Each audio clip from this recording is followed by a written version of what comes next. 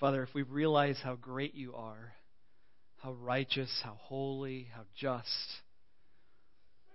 we know that we should fear you because you're huge and powerful. There's no one like you. And yet we're also filled with love for you and acceptance by you. And so we know you've embraced us. We thank you for that. As we look at a very fiery passage full of wrath and judgment, would you help us see what you want us to see here this morning? To understand you a little better on a subject that maybe we don't think about a lot or talk about a lot. We thank you for this time and ask you to fill each of us with your Spirit so that we can understand this correctly. In Jesus' name, amen. We are going to jump right in this morning. I invite you to turn to Revelation chapter 16 while I set a couple things up.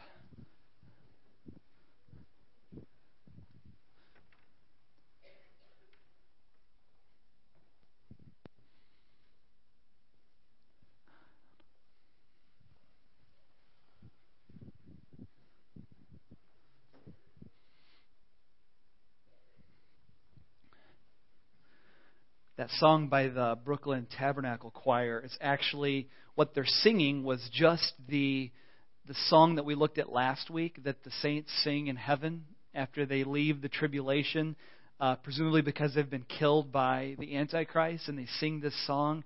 They just took that song and put music to it. So pretty cool, pretty powerful. So thought it was a good lead into what we were doing today.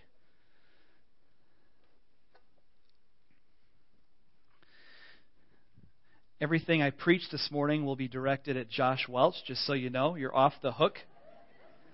I thought we'd do that again, because it was my intention all those Sundays before. I thought, well, this is for Josh. You probably don't want this one directed at you, though. I mean, just got to say, not this one. All right? All right. When people talk about the end of the world, when people say God's going to burn everything up and destroy things, when people talk like that, when you go to apocalyptic movies, I mean, how many of those are there out there? These end-of-the-world scenarios that we love seeing because now we have special effects to capture the buildings collapsing, the huge waves overflowing cities. It's a spectacle, and it sells tickets. Well, this is the real thing. This is the real thing that all of those things are trying to kind of capture and basing it on. This is the end of the world. Revelation chapter 16 says this.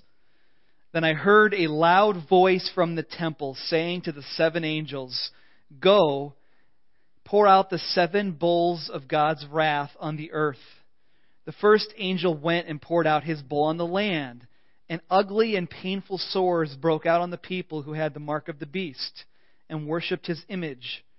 The second angel poured out his bowl on the sea, and it turned into blood like that of a dead man, and every living thing of the sea died. The third angel poured out his bowl on the rivers and springs of water, and they became blood. Then I heard the angel in charge of the waters say, "You are just in these judgments, you who are and who were the Holy One, because you have so judged. For they have shed the blood of your saints and prophets, and you have given them blood to drink as they deserve." And I heard the altar respond, "Yes, Lord God Almighty, true and just are your judgments."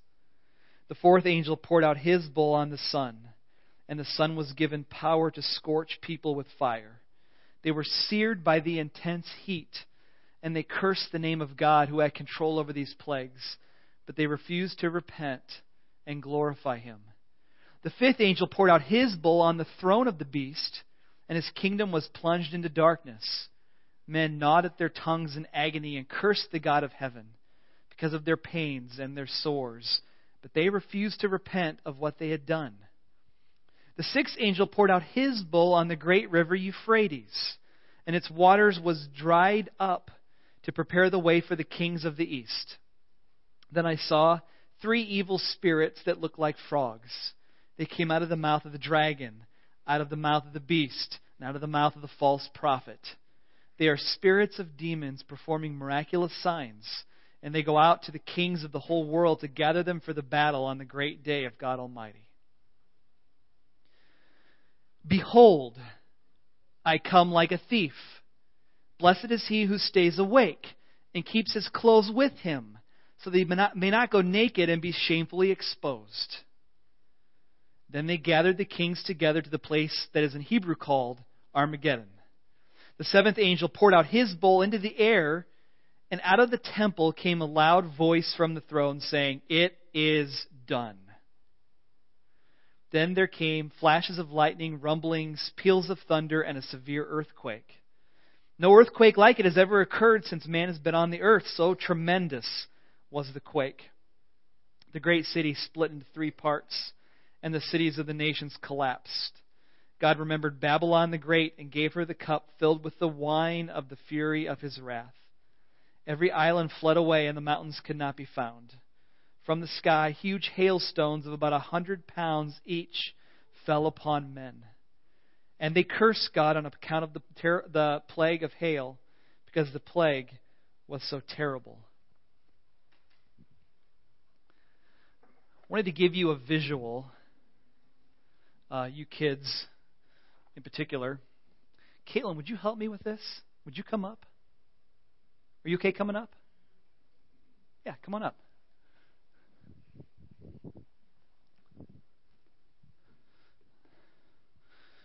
All right. Just wanted to give you a visual, maybe not by the sound equipment, though. That's not good. That's not good. Right here. Would you stand right here, Caitlin? It's amazing what you can find on Amazon. I've got a globe, and it's a beach ball.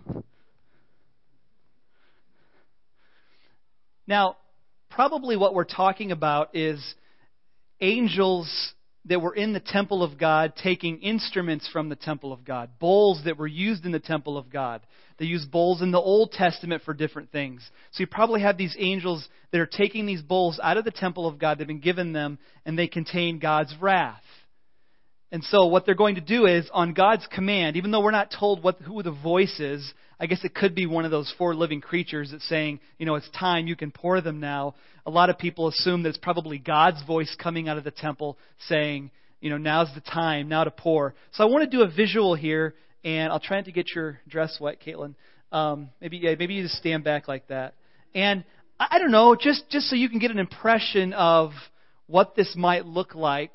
And sometimes seeing it kind of brings certain thoughts and images to the mind. You that are visual, I'm not so much that way, but I relate to you if you do that. So it's something like this. You have an angel pouring judgment over the world 7 times.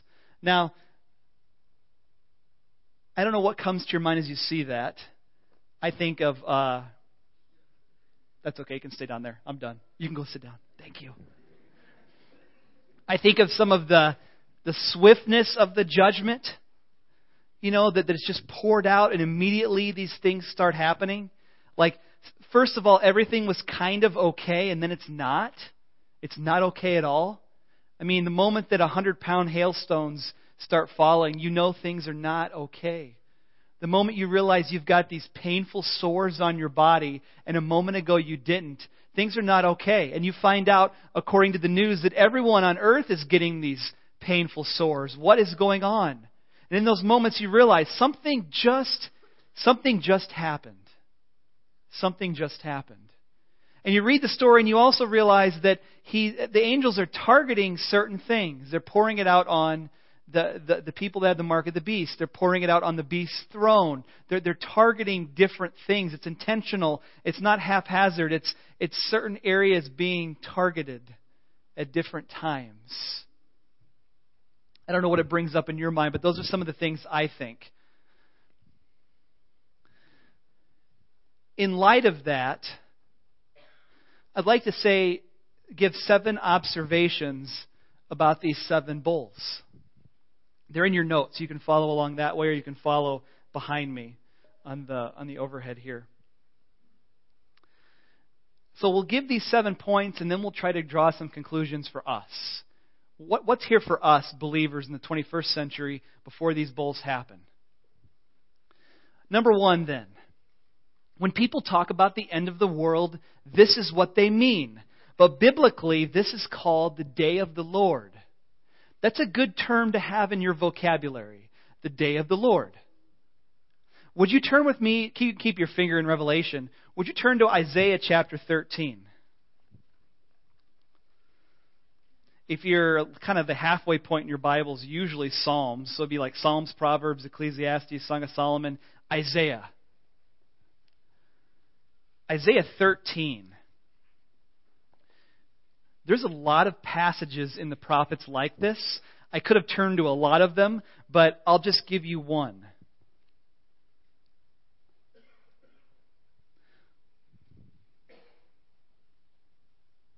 It's a prophecy against Babylon. We'll start in verse 6. Wail, for the day of the Lord is near. It will come like destruction from the Almighty. Because of this, all hands will go limp. Every man's heart will melt. Terror will seize them. Pain and anguish will grip them. They will writhe like a woman in labor. They will look aghast at each other, their faces aflame. See, the day of the Lord is coming, a cruel day with wrath and fierce anger to make the land desolate and destroy the sinners within it. The stars of heaven and their constellations will not show their light. The rising sun will not be darkened, and the moon will not give its light. I will punish the world for its evil, the wicked for their sins. I will put an end to the arrogance of the haughty. I will humble the pride of the ruthless. I will make man scarcer than pure gold, more rare than the gold of Ophir. Therefore I will make the heavens tremble, and the earth will shake from its place at the wrath of the Lord Almighty in the day of His burning anger. And we'll stop there. We could go on, but we'll stop there. So, this is a good word to have in your vocabulary, this day of the Lord, because when you're reading the prophets in particular, you're going to see them refer to this coming time of judgment, and they call it the day of the Lord. And that day is here in Revelation chapter 16. Okay, number 2. As you were reading this, you might have thought this. The 7 bowls correspond, number 2, to the 10 plagues on Egypt. You should see a similarity there. There's sores. There's things happening with the sun. There's waters turning to blood. Can you imagine both salt water and fresh water turning to blood? And the death of sea life and the smell. Whether you think this is figurative or real blood, it is a plague on sea life. And you've got to imagine that the stench and the impact that would have on people would be great. So you're supposed to read this and say, this sounds a little bit like 10 plagues on Egypt, except on a worldwide level. The similarities are supposed to be there for you to see. Number 3, the bowls affect the whole world, but presumably not Christians. Presumably not Christians. Remember earlier in Revelation, we looked at the 144,000 that were sealed, and God said to seal them before He unleashed His judgments. So the idea being God's not targeting believers for wrath. So just like Israel had a way out during the 10 plagues, so anyone that trusts in Christ and believes during this time would not be targeted by God's wrath. And Thessalonians agrees and says we're not appointed to suffer wrath. So that would make sense that we're not the targets of this. It is the unbelievers, it's the ones that take the mark of the beast. Number 4, the purpose of the bowl judgments is to punish the wicked, in particular for killing Christians, and to bring vindication to the righteous, to show that the righteous have trusted in the true God, and those that trusted in the Antichrist and the false prophet, they are incorrect. They were wrong to do that. They were wrong to participate in the killing of Christians during this time. You can see that in verse 5. The angel in charge of the waters says, "You are just in these judgments, you who are and who were the Holy One, because you have so judged. For they have shed the blood of your saints and prophets, and you have given them blood to drink as they deserve." So you see the correlation that the punishment fits the crime. You shed the blood of innocent people. So now you're going to drink blood because God is sending this plague on the water. So we keep in mind that whatever God does, the punishment fits the crime. That's who He is. We can trust that. He's a just judge. Next, we would say, in keeping with that very statement I just made, number 5, God is just in sending these judgments. As harsh as they are, as bad as they are, the clear teaching here is God is right to do this. Verse 5, you are just in these judgments. You're righteous. You're correct. This is what is supposed to happen. We talked about this last week, so I'm not going to go further into it, but this is a hard thing for some people. And it'll be a hard thing on this day. Over and over you saw in this passage people saying, we're not going to repent. We're not going to repent. You saw that as we read that. There's this sense of people saying, God, you have no right to do this to me. You have no right. And you will hear that from people today. Who is God to judge me? I'm a good person. It's going to go well with me on the judgment day if I end up before God. And there's this justification of sin. We see it here at the end too. When you would think, with the world shaking, you would think with people understanding that these plagues came from God, you would think they would say, God, save me. But instead, they refuse and they curse Him.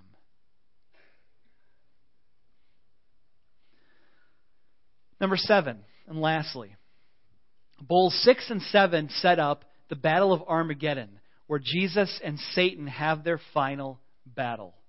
So this is referring to verses 12 through 21. You've got the angel, sixth angel pours out his bowl in the great river Euphrates. The waters dry up so that these kings from the east can come. And again, kings from the east, if you're talking about threats to the Roman Empire when this was written, you might think of the Parthians. They were a rival army, an invading army. If you're talking about today, you're talking about the Middle East area where Iraq is.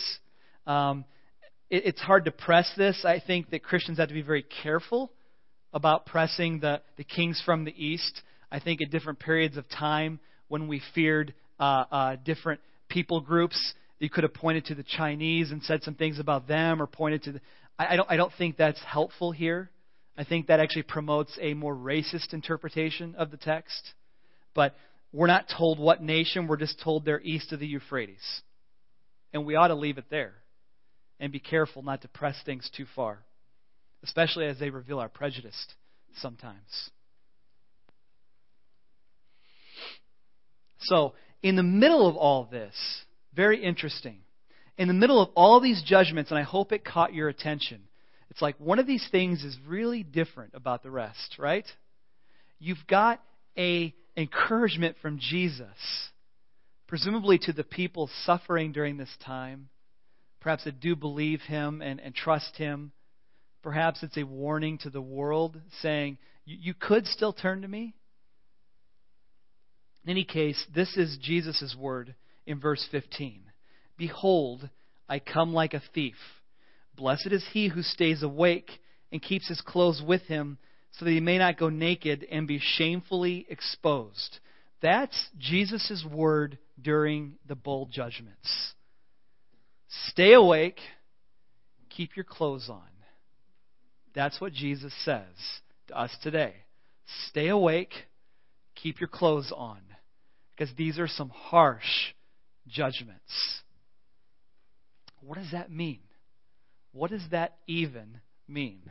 To understand this, you have to understand the first time Jesus said this, okay? So we need to go to the Gospels and understand what He's talking about. Would you go to Luke chapter 12?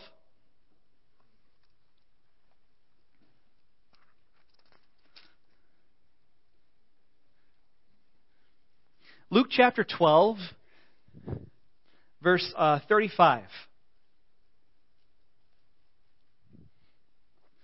My Bible from the pew says page 737.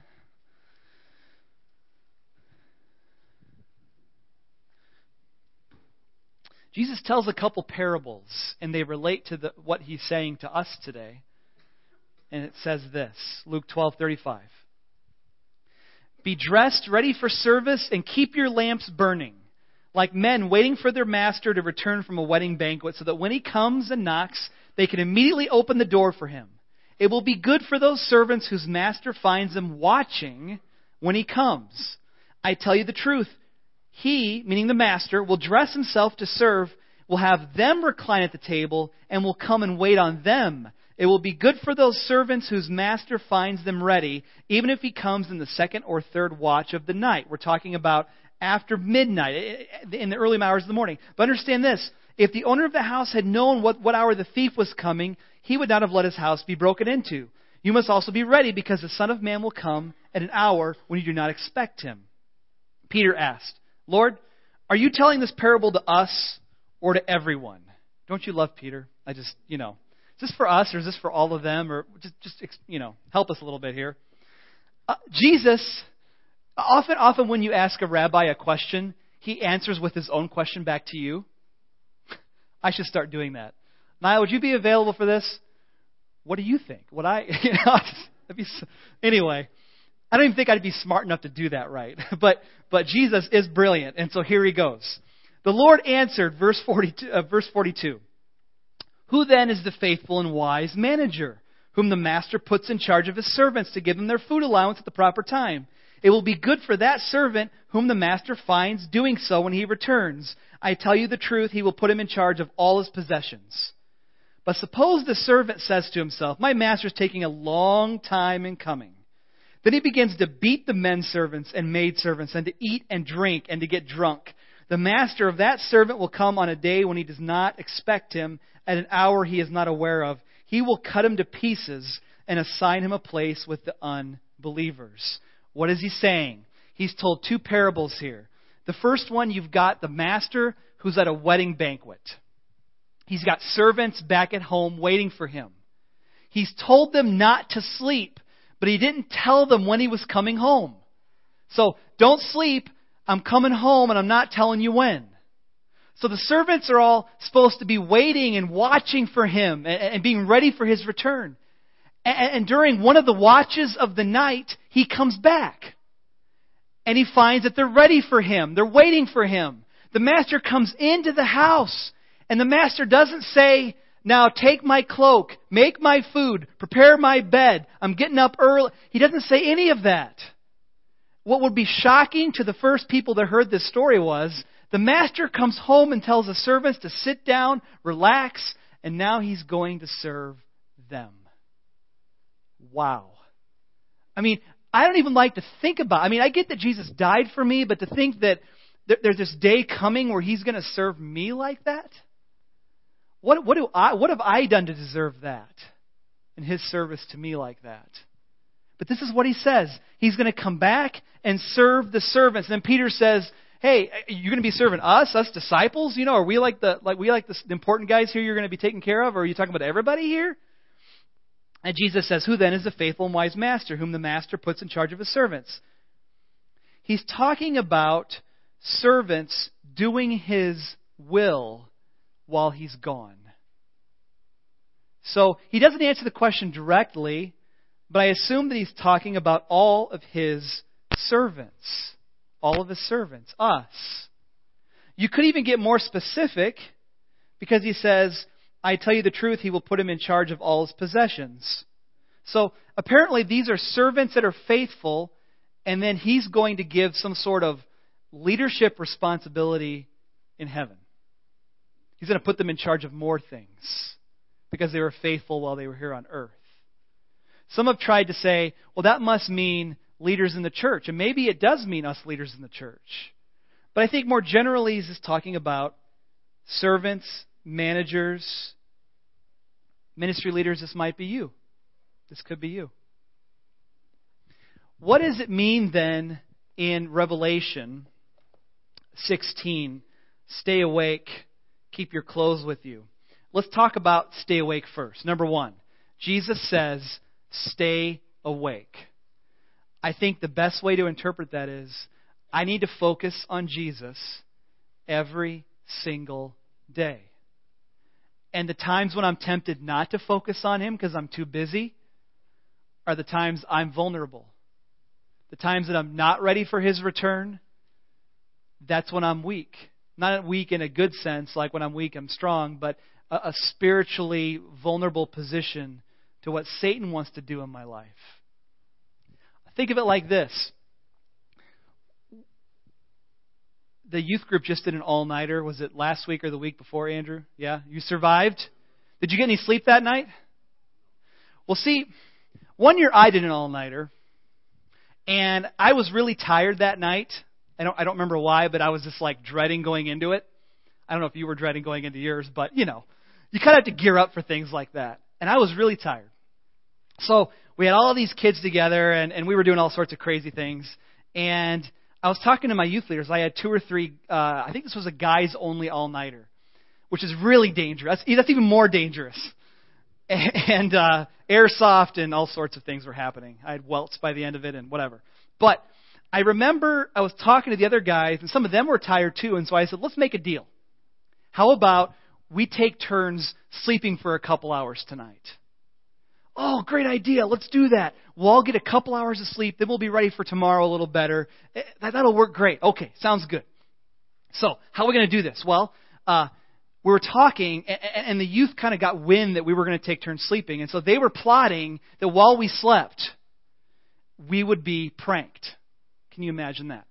So what I did was, I didn't know where the other guys slept. I mean, they didn't really tell me, and I was like, whatever. But I thought, as for me, I'm going to protect myself. I'm not going to be vulnerable to this. So what I did was, I went into a Sunday school room, and I locked the door behind me. So they couldn't get in and get to me. Little did I know that the guys were so, intent to prank. They had their heart so set on that they were actually in the next room over in the Sunday school room trying to go through the ceiling, taking the tiles out and climb over to get to me. And the only thing that saved me was the fact that one of my other leaders saw them doing it, and they actually broke a tile, one of those tiles in the ceiling, and got on their case and got them out. Now that's some dedication to seeing me pranked. Now here's the point. When you're sleepy, when you're tired, and you're with a group of junior high or senior high guys, you better watch out. Because there's judgment coming your way. There's bad things that are going to happen. And you might not make it through that unscathed. Even if you lock the door. When Jesus says, stay alert, keep watch, stay awake, what He's saying is, if you don't focus on me all the days of your life, you're vulnerable to attack. And we are at war. And Satan wants to take you out. He doesn't care about damaging ceiling tiles. He wants to ruin you. He wants to destroy you. He wants to ruin your reputation, ruin your testimony, get you stuck in a cycle of sinning so that messes up you and your family. He wants you to fail. You know that. And none of us would dare take a nap on a bench in Chicago at midnight. None of you would do that. You're not that stupid. You wouldn't do that. But you might dare to take a nap in your own home because you're safe. The reality is, every day for us is spiritual battle. Satan's not taking a time off. Darkness doesn't say, let's just give them a little breather. God may give you a breather. He may give you a time of peace. But the reality is, we're at war. And so if you're not focusing on Jesus, that means you're sleeping on the bench at midnight in the inner city. And things will not go well for you if that's the way it is. So fine, don't read your Bible. Be prayerless. Come to church and do your Sunday thing. But just know you're sleeping on the bench and you're wide open to attack. And so Jesus says, stay alert. Keep watching for me. We don't know when He's coming. We know He's coming back. And until then, if we focus on Him, the day that He comes back, we're just going to be focusing on Him, and there He's going to be, And how awesome will be that day. Stay awake. Stay awake.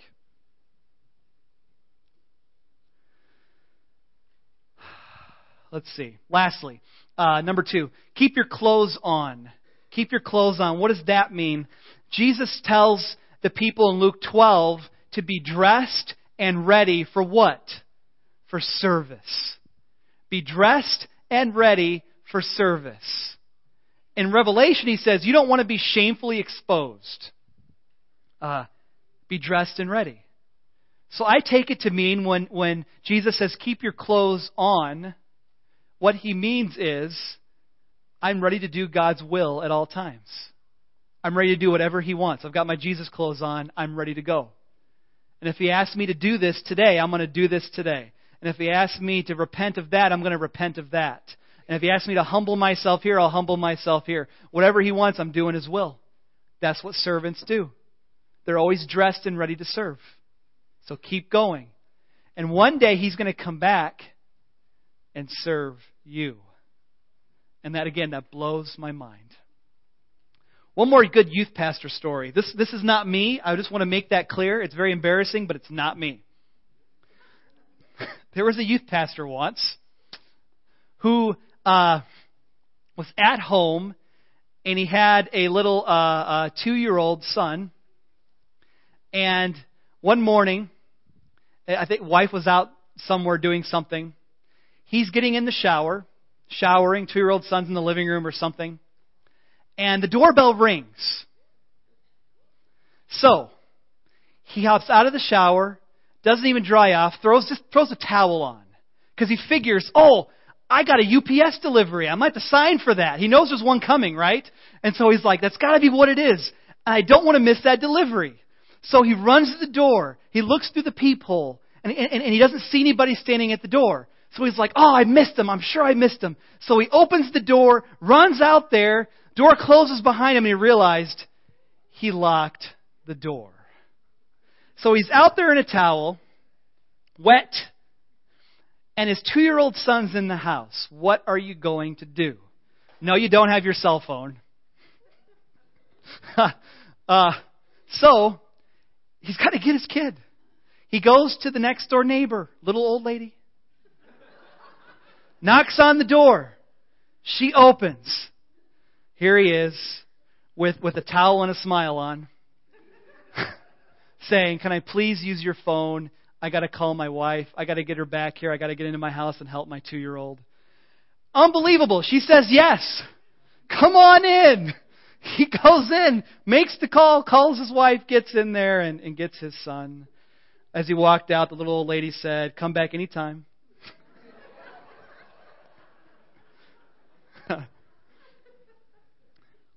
News got out about his blunder, what he had done, and staff meeting happens at church a day or two later, and they're setting up the time of prayer, and the pastor says to him, would you read from Revelation today to set up our prayer time? He opens the Bible and he reads Revelation chapter 16 about keeping your clothes on so that you won't be shamefully exposed.